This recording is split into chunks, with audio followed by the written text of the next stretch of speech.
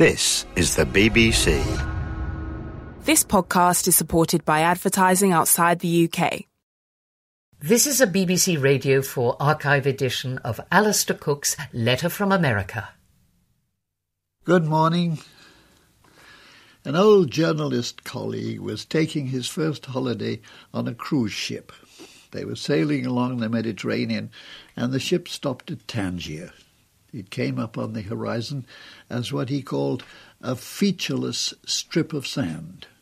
Not, he said, my notion of Africa. I suppose this happens to all of us, though from not wanting to be thought a bonehead, it's not the sort of thing we mention aloud. My own experience was to the contrary. Sailing up the bay of New York at twilight on a late September evening, a clear purple sky and thousands of people still at work, which meant that the downtown and midtown skyscrapers were all lit up a forest of giant firecrackers. Nothing could have better fulfilled the imagined scene. New York City, in short, lived up to its billing. However, not my notion of America came later. So, it was a week later that I took the train 50 miles north to New Haven, Connecticut, where, at the Yale School of Drama, I proposed to polish up my directing skills and return to England to revolutionize the English theatre. How that came not to be is another story you'll be relieved to hear some other time, or not at all. Yale, the only vision I had of an American university, had been formed by the musical comedies of the 1920s and the silent movies of Harold Lloyd. They were so rowdy, so facetious, and all of them turned on the dopey hero winning the football game and the girl cheerleader on the sidelines, that I knew this couldn't be anything but farce set to music by Hollywood scriptwriters who had never been closer to Yale than the Bronx. We chuffed into New Haven, and later in the day I came on the campus. First thing, I was told to go to the dean's office, and he would tell me where I was going to live. Well, I was made a member of Harkness College, then called Hall, and padded off there to find my own cosy little room. It turned out to be a suite, a large study, bedroom, little kitchen, best of all, and new to me in a college, your own bathroom with its own radiator. It was all splendid, but as an American object, it was a shock, a letdown. It was a high, Gothic, gloomy room. At my own college in England, I'd looked out on a medieval cloister, dank, melancholy, and mouldy with distinction.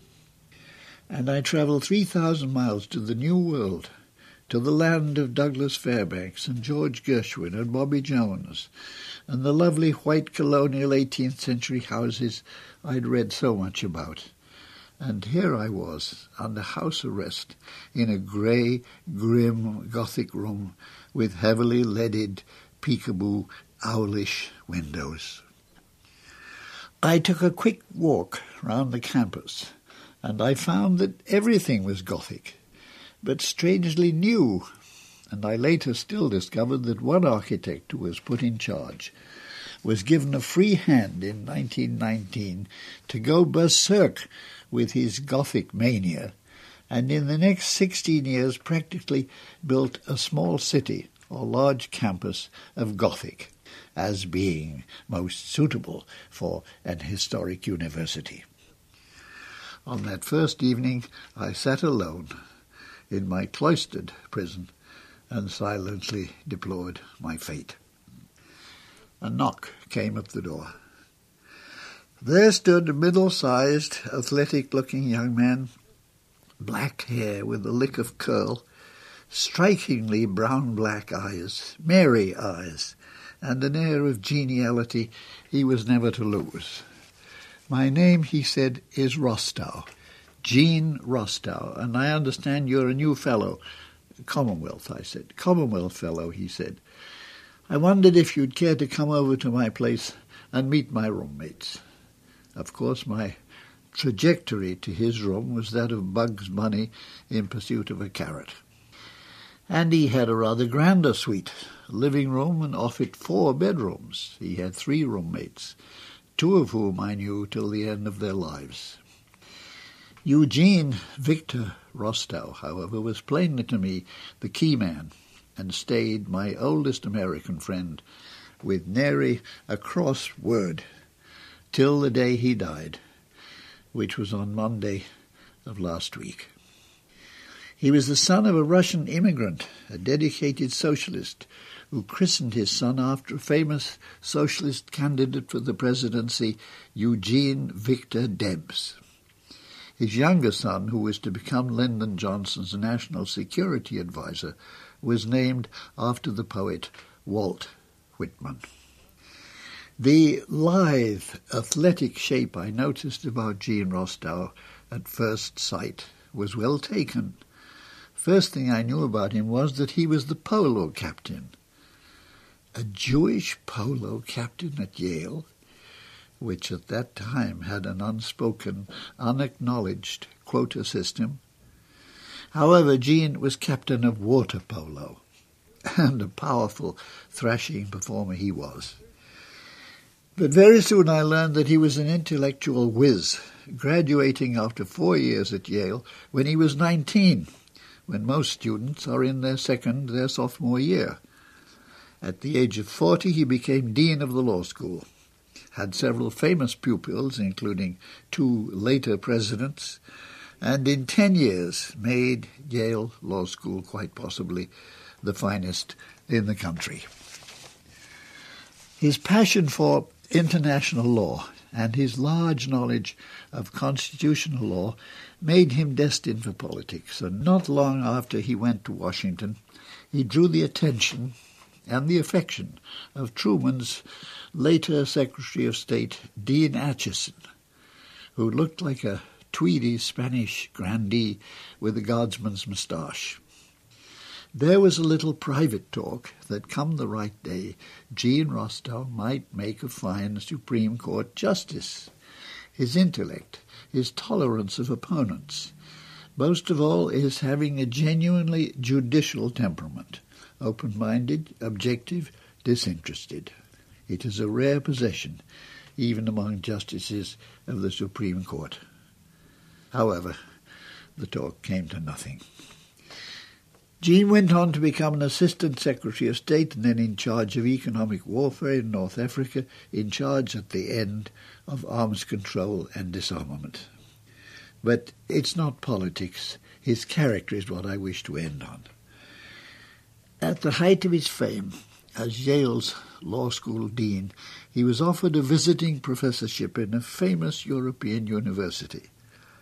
In a postal muddle, the invitation went to the wrong man, who accepted the post and enjoyed it. Never a hint or a sigh of complaint from Jean Rostow. He was the first public official of any standing who, in the wake of Pearl Harbor, angrily protested the unconstitutionality of herding practically the entire Japanese-American population of California, 3 generations, into detention centers for the rest of the war. In a Kennedy year, it was, I'll never forget, 1962, Jean came to stay with us on Long Island. But at the week's end he had business in town, as I had, and I drove him back to New York to stay the night. We arrived late afternoon, eased off, sat down for a drink. The telephone rang. I took the call. A voice said, "Is Professor Rostow there?" "He is." "This is the White House. The President wishes to speak to him." After what novelists call a sudden start, I handed over. And this was my end of the brief dialogue that I heard. "Yes, sir, Mr. President." "Well, thank you, and the same." Uh-huh. Yes, I said, no, of course, everybody knew. Uh-huh. Well, I understand, sir. Thank you all the same. A bright, swift chuckle, and he hung up. He came back to the sofa, he sat down, and we went on with our merry conversation. I did not think his business with the President was any business of mine. We sallied off to dinner, came back for a nightcap, and at some point, looking both cheerful and mischievous, he said, "You might wonder what went on with the President, if you can keep it to yourself for a time." And I said something like, "For a lifetime." To understand Kennedy's part in the exchange, I have to draw in a little background. A famous justice, one Felix Frankfurter, had decided to retire from the Supreme Court.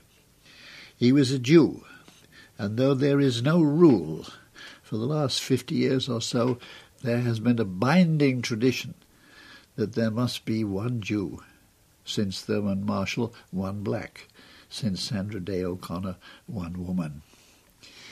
Kennedy had offered the coming vacancy to a former governor of Connecticut, a Jew, and everybody knew he'd had the offer. But for personal reasons, he quietly turned it down. Moving swiftly forward in the dark background, Dean Acheson came to Kennedy's aid. Gene Rostow must be the man. Kennedy thought it over. After all, Gene was a Jew from Connecticut. Kennedy made up his mind and put the call. And here, this is the brief speech to which Gene Rostow responded with his usual geniality, at the end even with a chuckle. "Gene, I have a problem. I offered Frankfurter's seat to Abe Ribikoff, but the governor had to turn it down. Yes, as everybody knew, that's the problem. Well, you were right up there, as most qualified, but I'm afraid I decided that 2 Jews from Connecticut is one too many. It's going to Goldberg of Illinois. I'm sorry." "Well, I understand, sir. Thank you just the same." Chuckle. Gene never to me or anyone I knew ever breathed a mention of this appalling letdown in his life. But here in the room I speak from, in a minute or two, I saw for the first time, and prayed it would never happen again, a lifetime's ambition shattered in a moment with a chuckle. Eugene Victor Rostow, a darling man, died last Monday week, aged 89. That was Letter from America with Alistair Cooke. You can find more Letters from America and thousands of other programmes for curious minds on the Radio 4 website.